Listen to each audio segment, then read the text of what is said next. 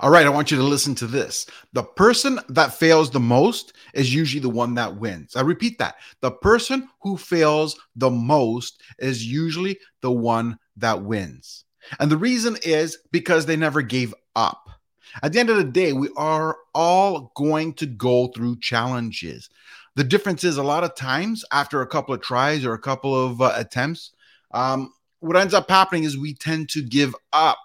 So the one who keeps failing and keeps going usually ends up being the one who wins. Ask anyone who's become successful, who has achieved, and they will tell you that they did not achieve the first time round. It will have taken them many, many tries and sometimes many different forms of attempts. It may not even be the same business. The business they got into may not be the same one they ended up with.